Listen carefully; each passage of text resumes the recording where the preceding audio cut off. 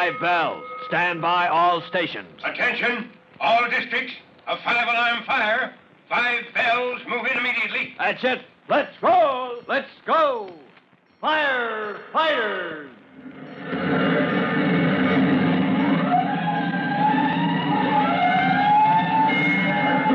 Presenting Firefighters, the true-to-life story of our unsung heroes who stand ready to ride by day or night against our most murderous enemy, the demon of fire.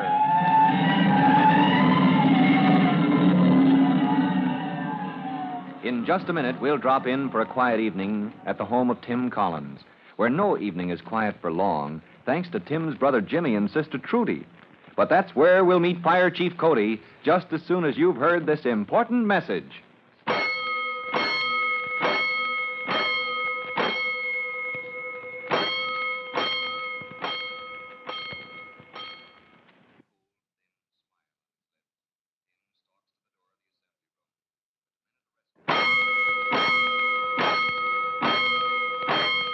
Let's go, firefighters.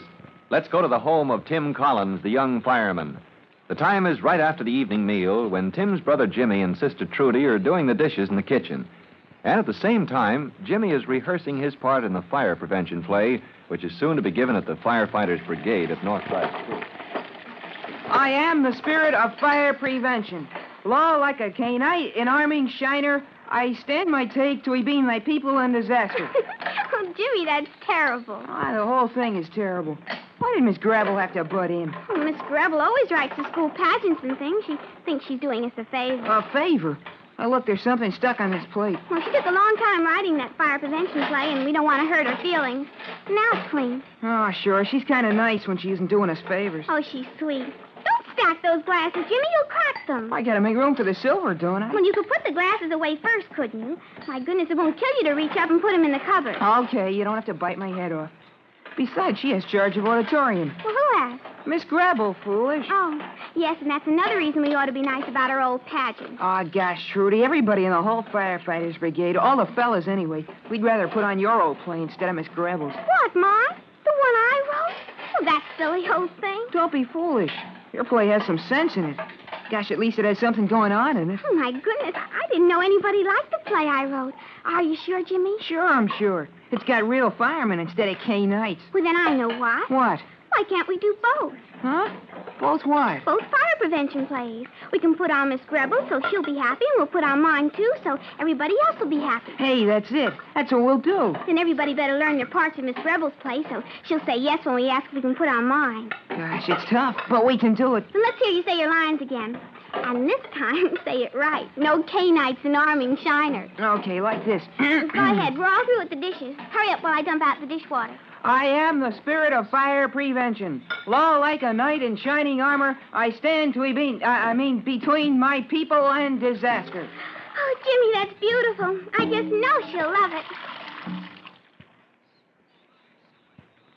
Meanwhile, Chief Cody, guest for the evening at the Collins home, is chatting with Tim and his mother. Well, Collins, my boy, it's a pity you have to rush off like this. Now, Bob Cody, you stop teasing my Tim. Oh, he understands my position, Mom. Here I have to rush out of the house, run over to Engine Company 209, and report for duty right on the dot, just because I work for a hard-hearted tyrant. Now, Tim, that's no way to talk about Lieutenant Greenspan, not even in fun. Oh, I didn't mean the lieutenant, Mom. He's regular.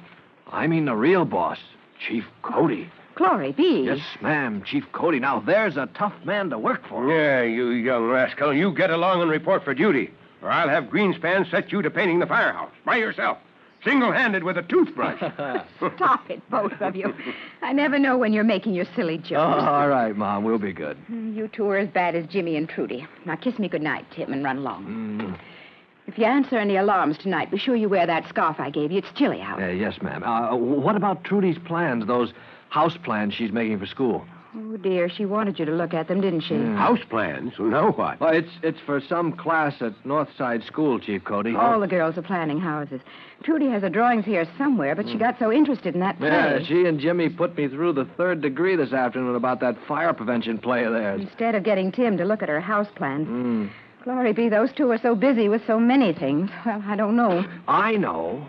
Chief Cody, that's your assignment for the evening. Oh, when the kids get through with the dishes, would you do that? I mean, take a look at Trudy's design? Well, of course I will. Nothing I'd like better. Oh, Grant, she'll get a kick out of that. Run along, Tim. You'll be just in time. Oh, all right, I'm on my way. Night again, Mom. Good night, Good Chief night, Cody. Good night, son. Take care of yourself.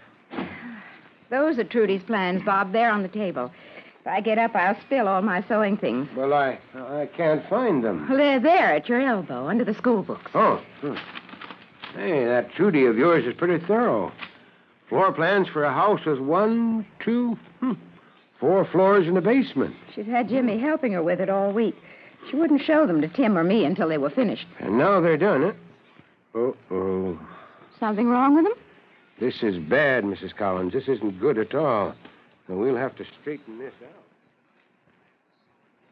Well, the work is fine, Trudy, fine, but it's the design of your house I don't like. Oh, my goodness. Well, now, darling, you see, it isn't all wrong. Chief Cody says the drawings are very good. Ha-ha, you hear what she says, Trudy? Oh, you. Now, why is Jimmy so pleased when Trudy isn't? I'm sure I don't know. After all, they worked together on those plans. Oh, Jimmy thinks he's so smart. Chief Cody, I did the work. I did the drawing, but Trudy did the thinking. She told me what to draw. You say the drawing's all right and the thinking's all wrong. My goodness, why should I be pleased? Well, now we're getting somewhere. There's nothing wrong with your thinking, Trudy.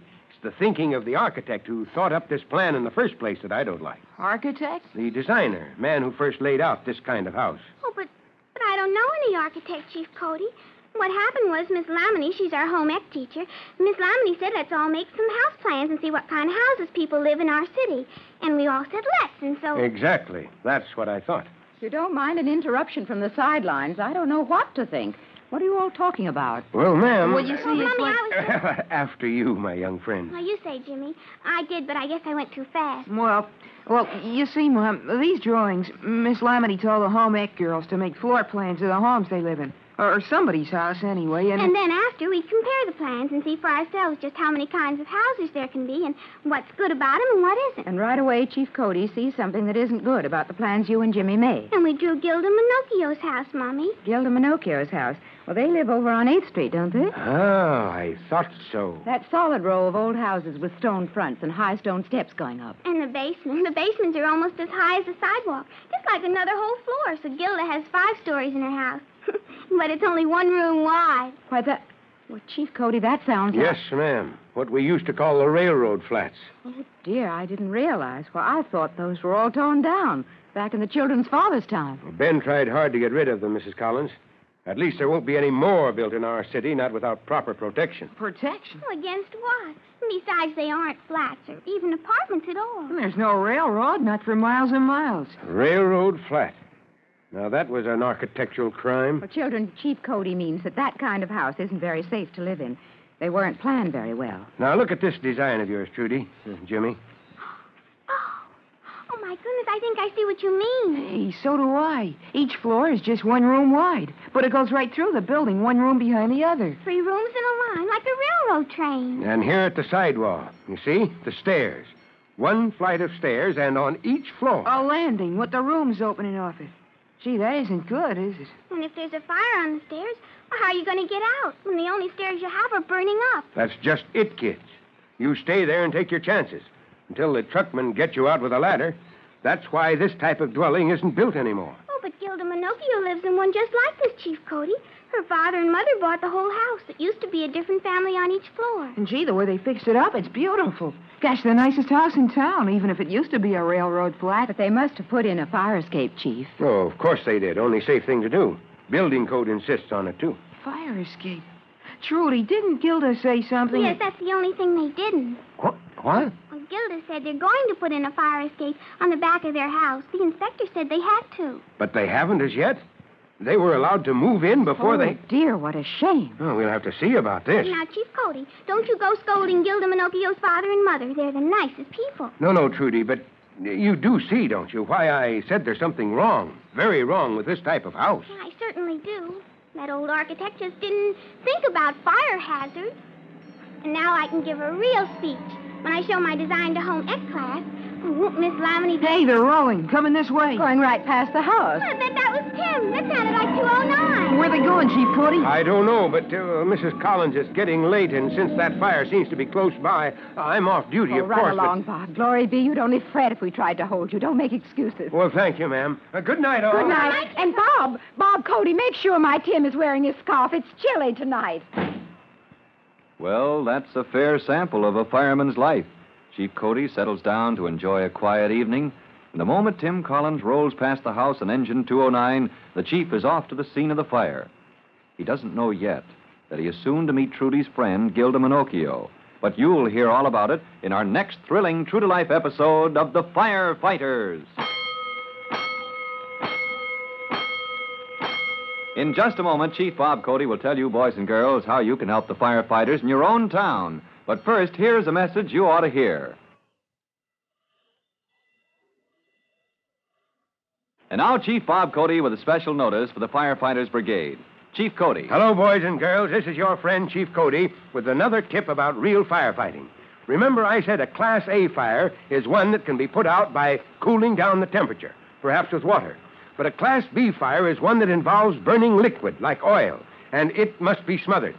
Sand or dirt may smother a small one, but for others, we use chemical foam or spray that cuts off the air.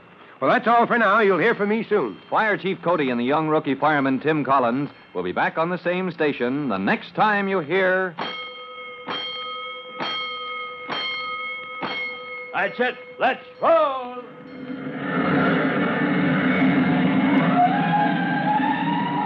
Let's go! Firefighters! Firefighters is a copyrighted feature of William F. Holland Productions.